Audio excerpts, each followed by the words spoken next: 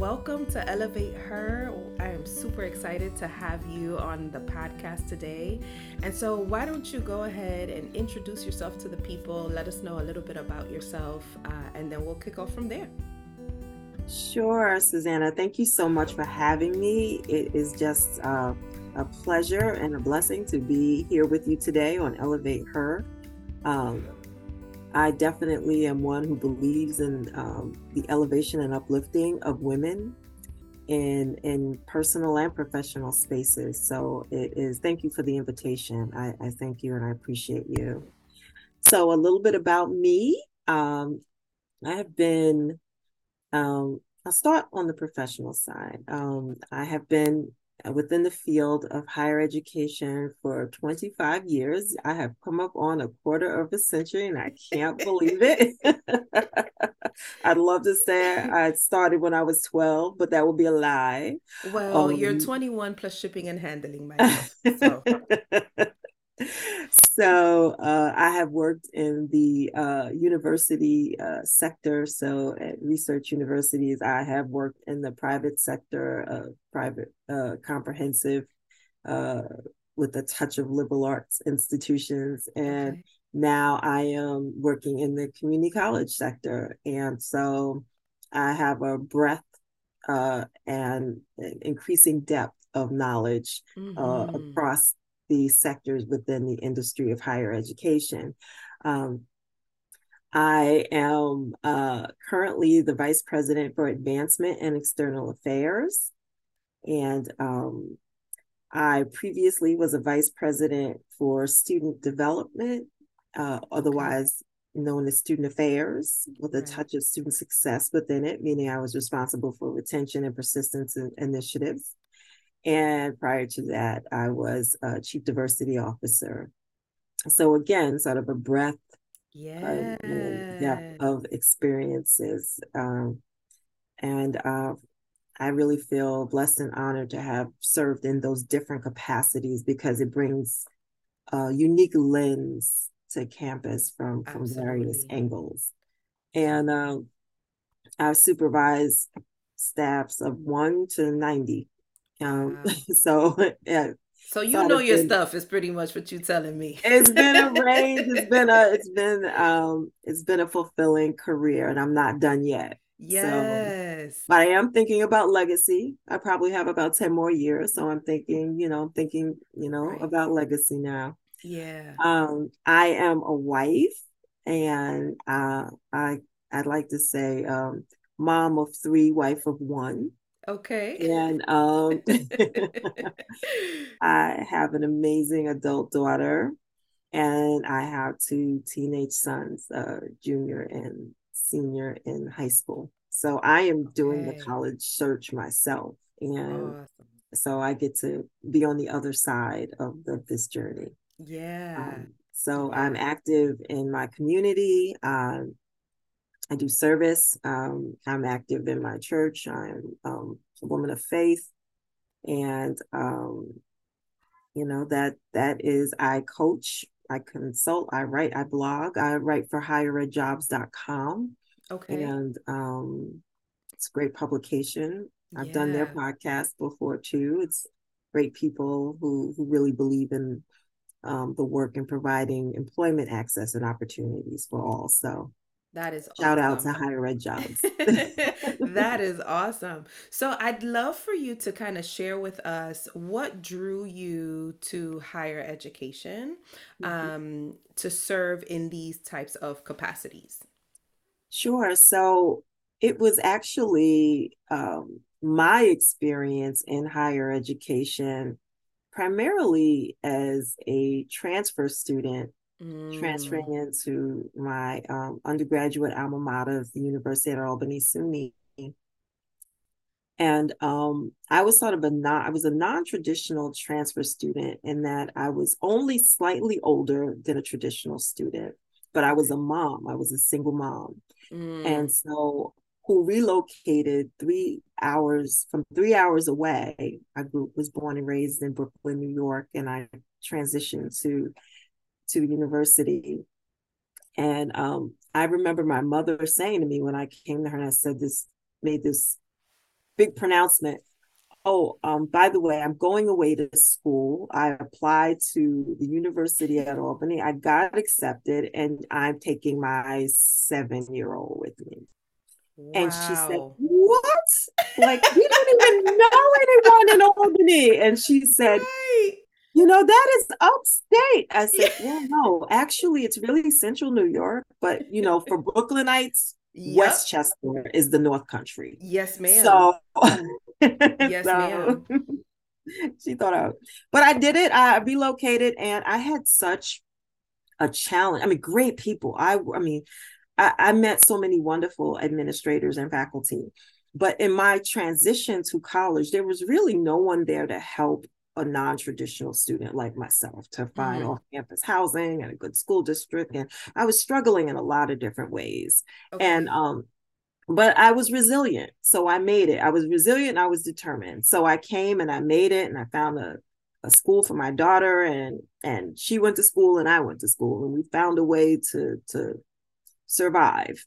Um, Yeah. but during this time period, I I I found I came into an environment like most transfer students where friendships were already established. Yes. And as a transfer student who had evening obligations, I couldn't necessarily hang out and do some of the other things. So I found a home in the admissions office, sitting on the sofa, talking to the admissions counselors who probably should have been working at the time instead of, conversing with this, curious undergraduate. And so the GAs and I was a work study student in the financial aid office. So I I got interested in higher ed at that time Mm-hmm. because I was floating around after I graduated trying to think about what kind of career I would do after graduation. I did 2 years in retail management and I said, I like dresses. Dresses are important, but there's got to be more to life than dresses. So I need to find a Yeah. new thing. And so Right. went back, got my master's degree, and then launched my career in residence life in student affairs at the University at Albany, my alma mater. Mhm. Wow. So we have a lot of similarities. I fell in love with higher education through residence life. I started off as an RA, and then kind of transitioned out of it for a little while and then came right back because I loved student affairs. My dream was to be a director of student activities because to me, that's where you had the most fun. And like I couldn't wrap my head around how you could enjoy do like how you could have so much fun at work. So I love that we have those commonalities in that background. And so coming from Brooklyn to the Mhm. University at Albany, I am Mhm. sure that it was huge culture shock for you. It Can you was. share a little bit about that? Oh, girl. Well, let's just say this. Geography was not my best subject because when I relocated up here, I actually rented an apartment about an hour away from campus and in Wow. the country.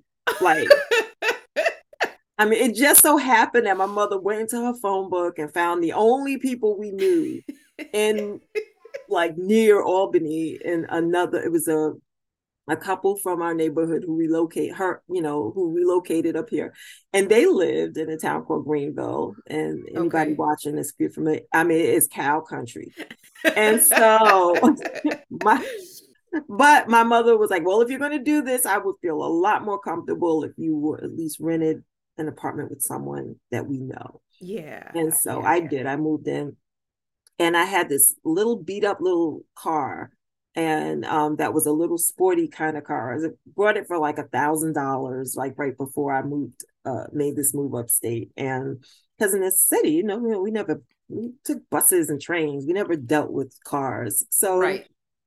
I brought my little beat up car, and I think I killed that car, like driving back and forth to school, and so you want to talk culture shock. And oh, dare I also mention that we were the only Black people in the entire town Oh at that time. man. Now, I don't know how diverse Greenville may have become, but back then. And so I went from this very urban, very diverse open all night, New York Mm-hmm. City environment to this town where, you better get to the supermarket by 8 o'clock or you just gonna not eat, Right. you know. Right. Yeah. Oh man. So yeah. Yeah, it was culture shock, but you know what? It was what I wanted and it was what I needed. Yeah. Eventually I moved closer. Mm-hmm. Um, I did. I was like, I love you people, but you're way too far out. Like, so Yeah. I I could moved also closer. imagine the weather up there. The snow was Oh probably yeah. hot and Oh yeah. heavy at Oh times. yeah. Oh yeah. Yeah, it was. It was. And the deer. Oh my God, I never saw a deer in Brooklyn. Well, that's So, true. so imagine my surprise when I'm driving on snowy roads and there's Whew. deer. And so, but Yeah. I wanted something different. I mean, I left the city because I had some false starts. I started Mm, college at 16, and quickly failed out at 18. mm, Um, and then restarted at community college after like a little break, and right. that's where I found my footing. Right. And then I said, okay, now I'm ready to get back into this. Now I can be a serious student. I needed to fail, and Yeah. so I failed forward. And then, but when Oh, I got through successfully and proved to myself after that one solid semester in community college, I went to Birmingham Community College. After that one term, I said, okay, I got to get out of the city. I'm too distracted. You know, yeah. for Yeah. me, there were too many distractions. So Mm-hmm. So, Greenville was what I needed. yeah. It's a Forced me to do my reset. homework. No Yes, more but playing spades in the cafeteria with my friends. I had oh, girl after my own heart. So I love that you said a failing forward. And I think that that is something that as we go through our trajectory in not only education, but also like in our professional field, I think that so many people shy away from failing forward. And Mhm. so could you share a little bit about how you can make those moments where you feel like you're failing, but reframe them to be able to see the value within that? Because you mentioned I needed Greenville at that time. And so that sounds to me like there was a bit of reframing that needed to happen in order Yes, for you to be able to get to this place yes. where you're at. Because I don't, at least for me, I don't think anyone wakes up and they're like, yay, I'm going to work in higher education, especially coming from the city. We're just like, oh, we kind of like fall in love as we go through it. So I'd love to hear your take on that. Well, I guess that's not the failing forward. Was something I learned as an adult. Mm-hmm. Um, I think I learned to contextualize it as an adult. But my early life was actually full of what some might call failures. So so I had to build resilience early because these failures came with major consequences. Mm-hmm. So I had to learn how to reframe my failures.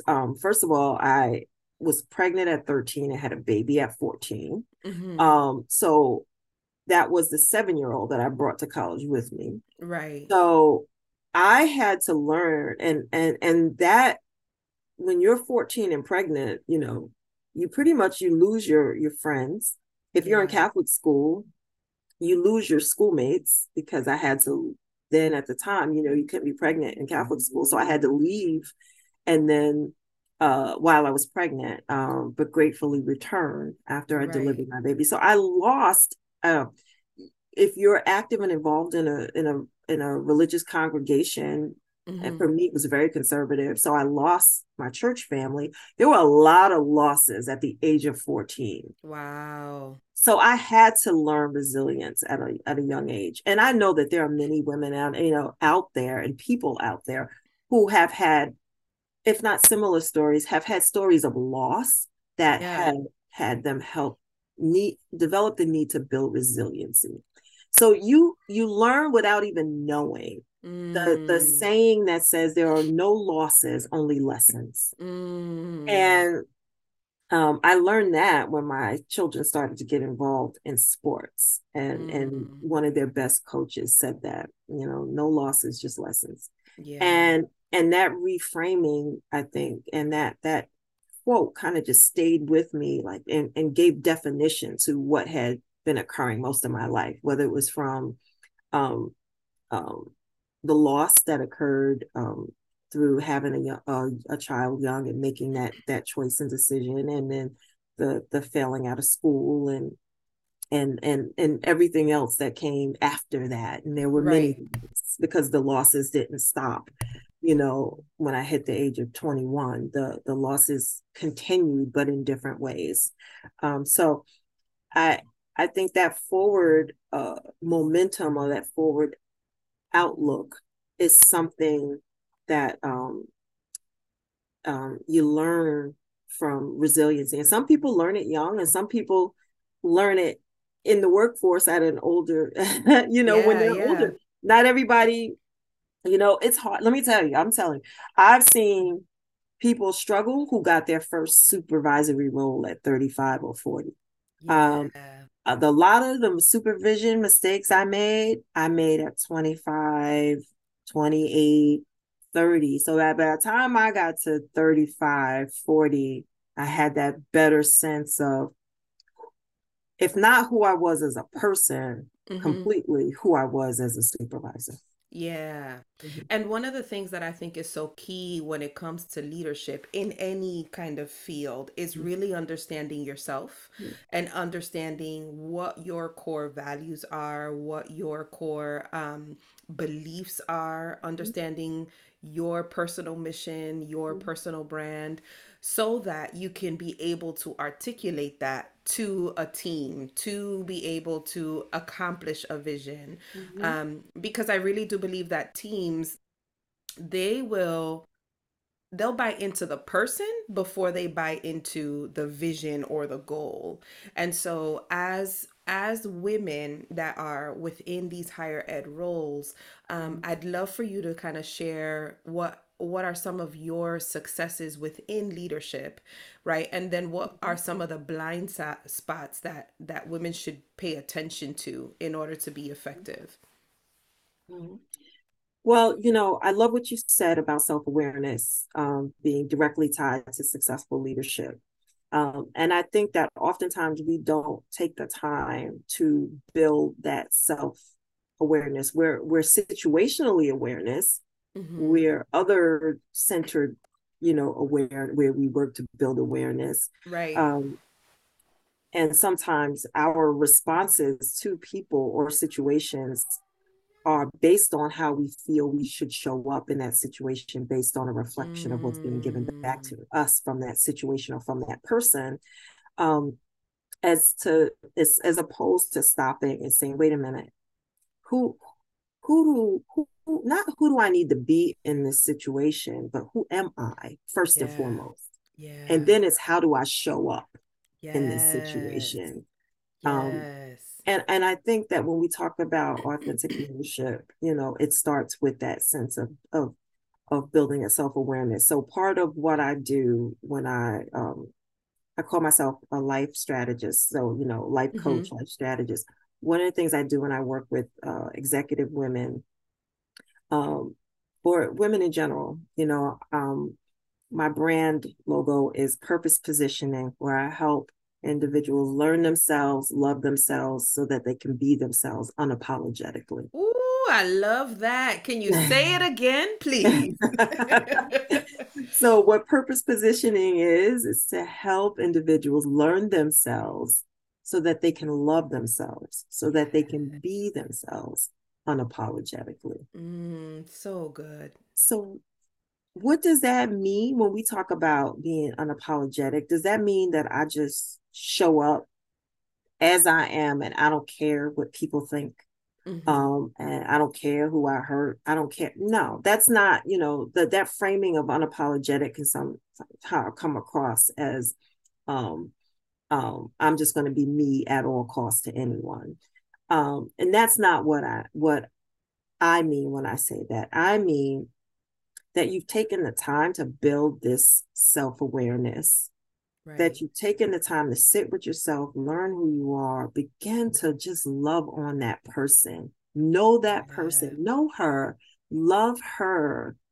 And then gradually you'll find that you are able to actually show up as who she really is, as opposed to a reflection of what others are asking her to be at that moment. Yes. And not being sorry, even if it means some losses, because Right. sometimes you may have to show up authentically and unapologetically in Mm-hmm. disagreement with the Yes. norm or the conversation that is happening around you. Yep. And so how do get to a space of, I've weighed the cost, even if it's a quick one. I've I've determined, I've done a quick cost benefit analysis, and Mm-hmm. I've determined that in this situation, it's most important for me to be true to who I am with my core values, which are other centered, in that I'm showing up not just here, not just to add my voice to this discussion, but to advocate for someone other than me, Yes. through this work that I'm doing. Because a lot of us go into this work because we believe in students and we want to see students succeed. And we all play a role in that, whether we're fundraising, Absolutely. right? Or whether we're planning activities, whether we're creating a home away from home in the residence halls. Right. So, you know, Right. so remembering why we do what we do. And so some of that, what I have found, the lessons that I've taken away, um, that I'm my best self as a leader when I can show up, um, authentically and unapologetically. Yes, I love that. I love that. And it speaks to being able to be humble, open, and transparent, Mm-hmm. right? In identifying the areas where you know that you excel, where you know that you shine, but also being very aware of what your blind spots are Yes. so that you don't get caught out there or get caught in a place that makes you uncomfortable, but instead you embrace the uncomfortable to Mm-hmm. get to your better self. I don't know if that makes sense, but that is It kind of does. what I am hearing you share. Yes, and that's so important, because I don't try to position myself as an expert on everything. You know, Mm-hmm. I know what I know, and I'm uncomfortable. I am very comfortable letting people around me who do have those expertise in the areas of my blind spots know Right. what they know, and and the humility comes in from being willing and open to learn from others, and um and the confidence comes in speaking up when you know you are the expert at the table on a subject, and sharing and giving from your expertise. 100%. And Mm-hmm. I think that that's a great kind of segue into our next question, because when we are talking about understanding your blind spots, right? But also understanding how to connect with people who know perhaps in that area where you lack. I like to call those folks as sponsors or allies who Mm-hmm. genuinely will come alongside you to help you to continue to grow, to help sharpen your saw because they see your potential. They Mm-hmm. see how hard you work. They're aware of your work ethic and they genuinely want to see you excel. So I'd love if you could just share a little bit about what does it look like to find an ally that will help you to grow and succeed within an organization? What would be some of the attributes that you would be looking for? Mm-hmm.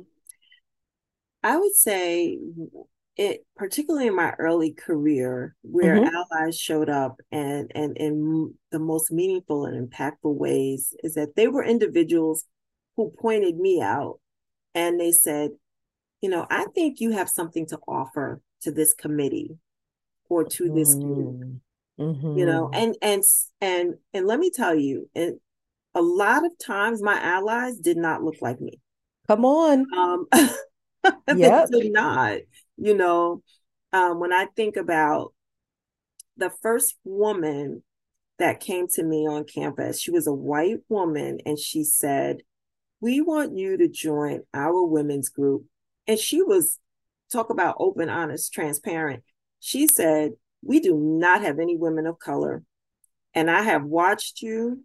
And I'm not asking you because you're a woman of color, because there are others on this campus. I'm asking you because I've heard your voice, and I think you have something to offer our Oh, I group." love that. And I was a first year residence hall director, and I am, or second year, one.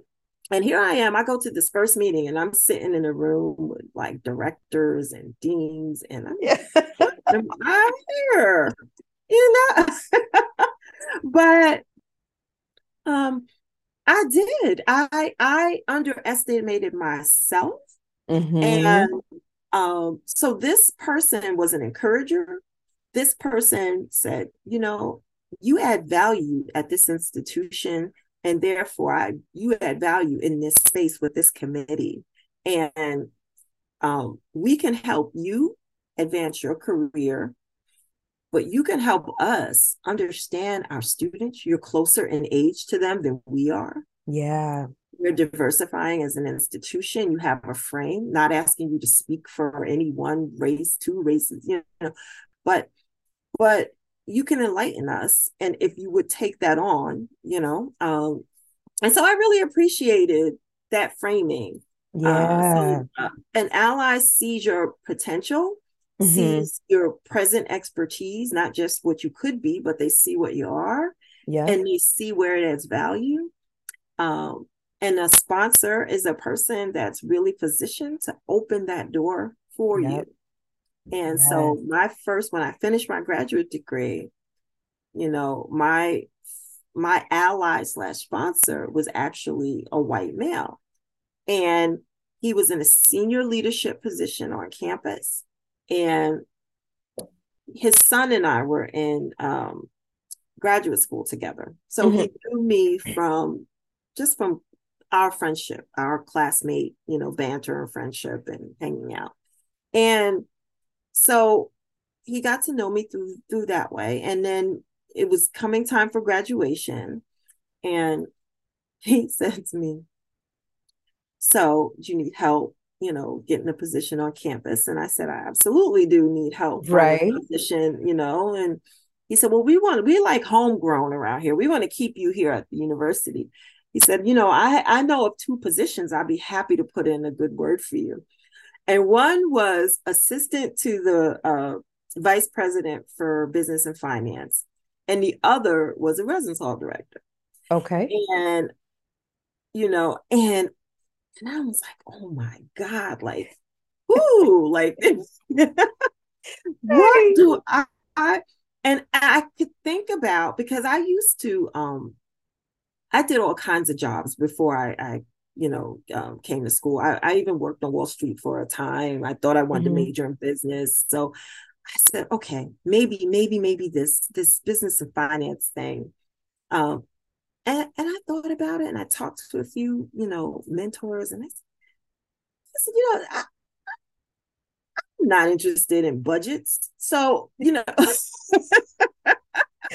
Oh man, I could agree. I am laughing because I am a business major too. And when push came to shove, I was like, nah, this is not for me. yeah, I love people, I love being around people. I love helping people, so I went the residence hall route. And some people thought I was crazy because the price, the money, the salary was a huge difference. Right. So, Right. the salary was a huge difference. But I chose the route I chose, I chose the road less traveled. And I no regrets. I learned so much in residence life. I mean, I learned some of everything. I believe that is why I've had all the different roles that I've had in education, because you really are a generalist. Yes, you are. You are. Yes, you are. When you live where you work, when you have that constant connection to the students, it really does change the way you see things from all angles within higher education, right? Because they come into the residence halls and they come in one way and they leave grown, right? They And so do. They to do. me, the biggest blessing in that was in some way, shape, or form, that I think that's where our ability to strategize, especially as it comes to a season in their life where they are so impressionable, Mhm. we get the opportunity to help mold that. And I don't take Yeah. that lightly. Like that is Yes. such an opportunity. Yes. Um, so I loved residence life. And then when it was time for me to get married, my husband was like, I'm glad you love it, but I'm not trying to live in the residence hall. So we kind of had to shift, but it's definitely one of the things that I carry with me as a badge of honor, because to be able to see my students now as they have grown, gotten Yes. married, They're have doctors families. and lawyers and Yes, parents and oh my yes. God, yes. And you've been able to be a part of that. You know, earlier in our conversation, you talked about legacy. And I don't think that when we go into residence life, we start thinking in terms of legacy. But man, when you look back, it's like, wow, what an opportunity to be able to serve in that way. What an opportunity to be able to offer options, coach people through all kinds of experiences It's so within the true. residence hall. It's so true. It's so true. Touches But on your humanity too. yes, yes. And also, as women of color, it helps us to bring a different flavor to the table. I Yes. think that because we've gone through all of those experiences, when we are able to sit at a table where we're making decisions, where we can now be allies or sponsors for other people, we can kind of go back to what we experienced with our students to be able to help them grow or open Exactly. doors for others. Exactly. And um, it's interesting because when I told you I made that transition out of retail management, um, I had while I was still there, I had a woman boss, and she used to crack me up. She was this feisty, like Uh-huh. 4'9", if that, little Yep. funky Italian woman, and she had such a mouth. Oh my God! But she would walk through, whenever we'd be in a panic over, oh, this sale isn't this and this floor, and she goes, "We're not saving lives here, people," Yeah. and and like to just okay, context, this is Right. not the emergency room, bring it down a notch. Right. But it's so funny because when I decided to make the transition back, I said, well, I'm leaving because we're not saving lives here. Right. But when I got back into residence life, I remember my first incident Mm-hmm. on duty. Mm-hmm. I was a new hall director, just come through this intense training, and everything. I show up at this incident. It was my first month on the job, and I got a call to a suicide attempt. Oh. Everything I was taught not to do in training, I did, because Mm-hmm. with this particular student, she had cut her wrist. I'm down on the floor, blood all over her, blood all over me. Forgive me for some that maybe, I hope not to trigger anyone, but I'm just trying Right. to give a visual. I'm trying to stop like I'm a paramedic. I'm not a paramedic. I Right. was one on TV, but you couldn't tell me at that moment. My Right. urge was to save this Yes. life, this young life who obviously was in so much pain. And that was Yes. my introduction into higher education. So I have seen some of everything into the students that have gone through every institution that I have worked in. And what Mm-hmm. I can tell you is that higher education plays a role in impacting people's lives, and we can be powers of good Yes. and change lives for the better, or we can choose to put up barriers, um, not be vulnerable, not be authentic, become bureaucrats, and lose a sense of self. You can be Mm-hmm. in the bursar's office and a business professional, but you got to have a heart. You got to know Right. how to talk to students. You don't have to be in Res Life or student affairs to connect with students and make an impact and make students feel Yes, ma'am. and leave your space feeling good. Like, this person, they could have come in angry, frustrated, Mm-hmm. upset, sad, Mm-hmm. but you have an opportunity to touch their lives and change their day and really turn it around. And we Absolutely. can't underestimate that, I think, in no matter what area we work in higher education. 100%. One of the things that I used to tell my team was our responsibility is to help people feel seen, valued, and heard. Oh, Um, I love that. Seen, valued, and heard, because for many of them, especially first generation students or Black and Brown students, Mhm. no one has taken the time to really see them where they're at, meet them where they're at, Yes. hear what their concerns are from a genuine place, and then make them feel valued in that you're not crazy, Yes. but you're also not alone. And Right. I think that one of the biggest parts to be able to keep that principle of seen, valued, and heard was this, it had to start with me, because I had to be able to help my team feel seen, valued, and heard, so Mm. that they Mhm. could then understand what it meant to have a family feel seen, valued, and heard. Does that make sense? Yes. Oh, it makes complete sense. But you And had to so, know who you were to be able to yes, do that. And and and we're all at different stages on this journey of right, self-awareness. right. And there are some things I think about, my first meeting as a supervisor, like, I don't Mm-hmm, know, I'm been 25, 26, and I'm standing in front of this staff. I just assumed leadership of this mm-hmm, residential space, and I had a staff of 6 professionals and like 30 student staff. And it's my first meeting to address them all. And I was so nervous. I was so nervous because they had this beloved supervisor who had been yeah. there for a number of years. They loved him. He loved them. He was an awesome guy. I knew him. And when they told me that I was going to fill in after him, I said, "Oh no, Yeah. they're filling behind him. They love him. They won't love me. I'm nothing like him." And Yes. what the great thing was is that I don't even know. I don't know if it was instinct. I don't know if it was someone dropped this into my spirit. I don't know if it was God.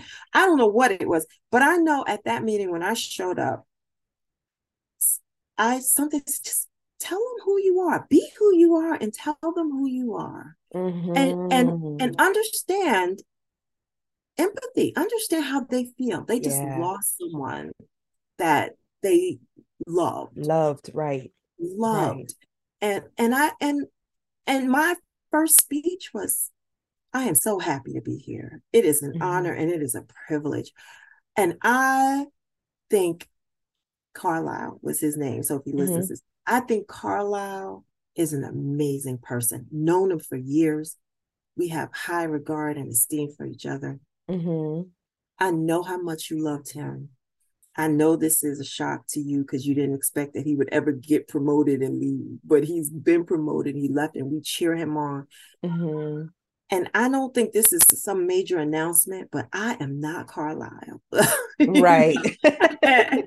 I said, I'm not like Carlisle, but Carlisle likes me and I like Carlisle. And I think you'll like me if you just get the chance to know me. And I Mm-hmm. like you. And then I will get the chance to know you. And I won't be like Carlisle, but you will find in me a person who values you, who will Yes. give you a voice, who cares about you, cares about your families, what's important to you, and who really, really wants this to work. So I hope you give me a chance. Yes. Mhm. That is awesome. That is awesome. So my last question to you, kind of talking through these kind of points that we talked about, I'm pretty sure you hit on imposter syndrome at some point. And that face said it all. Oh, So I'd love for you to kind of share in these last couple of minutes what would be some of the tactics or some of the advice that you would give a woman who is perhaps the first to be in a leadership role or perhaps the first of her kind, if you will, Mhm. in the places and spaces within higher education where she's called to, where imposter syndrome could be messing with her. How Right. would you help her overcome that? I guess I would say, you know, draw, find your places of strength.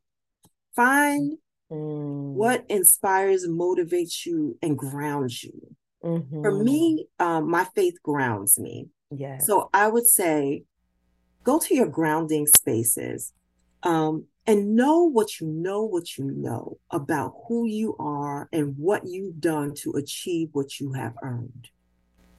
And don't Yes. believe the lies, because sometimes people will try to make you feel that you got there through affirmative action. When in Mm-hmm. fact, you know what you invested, the time you spent poring over your books to get your whatever degree you needed to get to the space that you Yes. are in.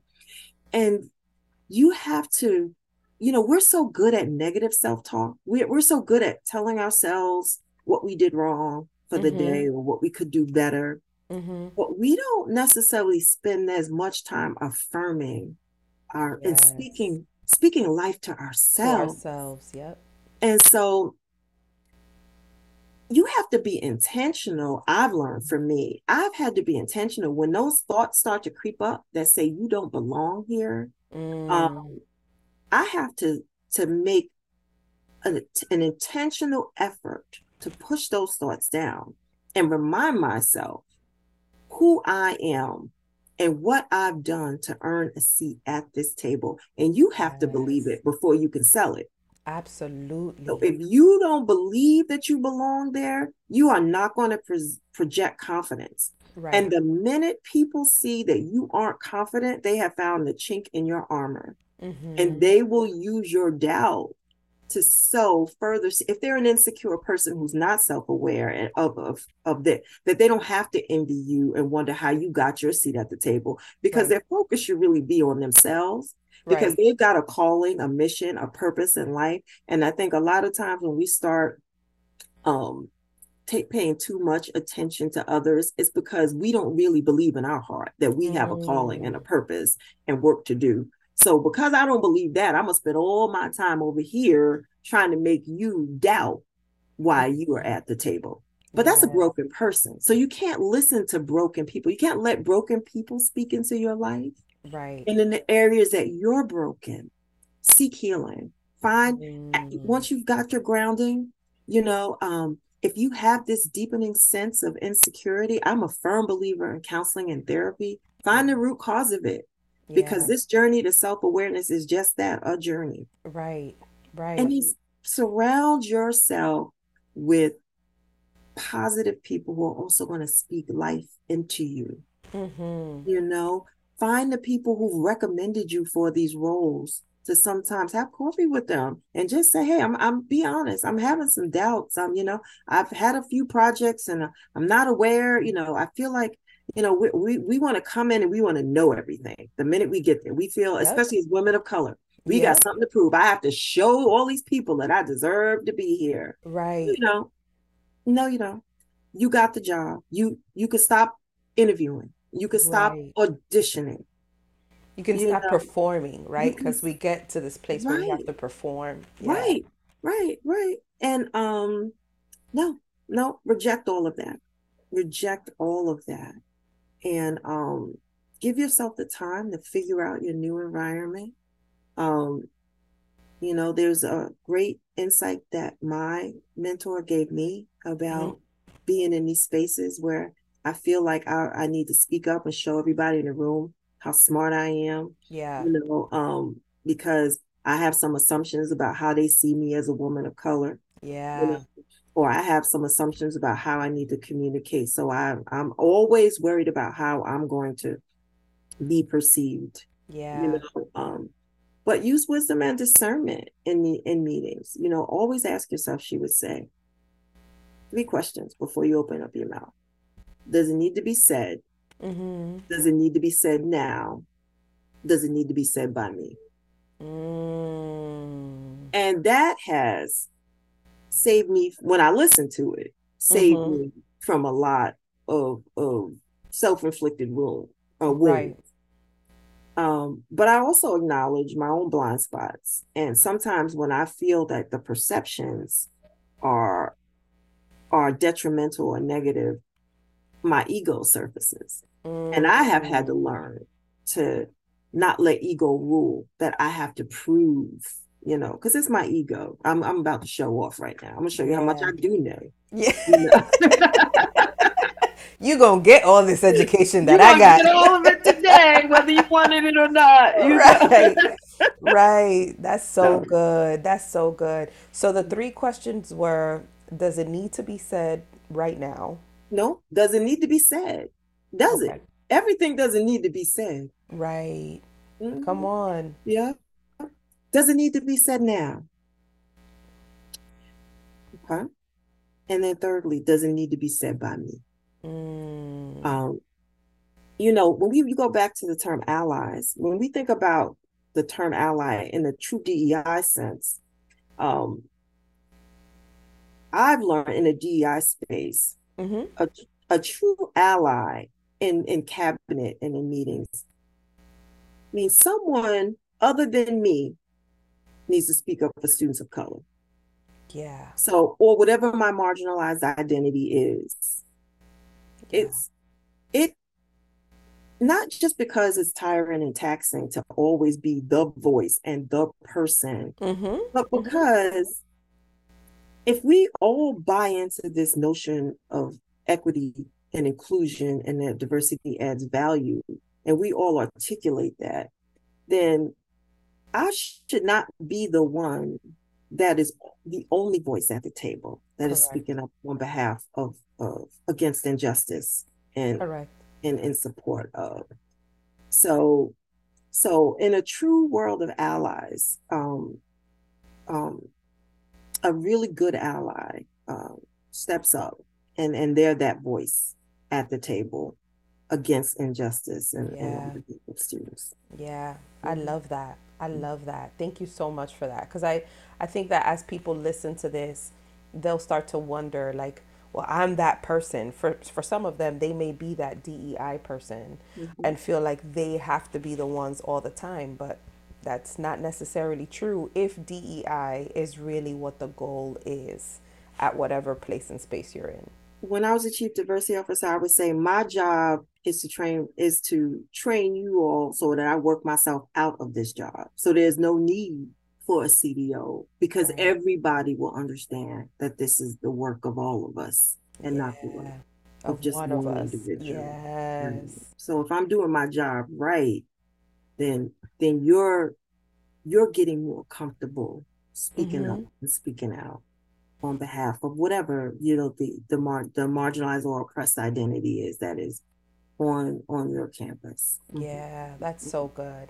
Mm-hmm. Well, thank you so much, Dr. Shea. So we've reached the end of our time, and I want to be Okay. respectful of your time. So, any last kind of encouraging words that you want to leave for the audience? Yeah, I guess what I would say is this. Um, this is a time in higher ed where a lot of people are getting burnt out, asking, is this really for me? Is this job? Is this space? This is hard. You Mm. know, you Mm-hmm. know.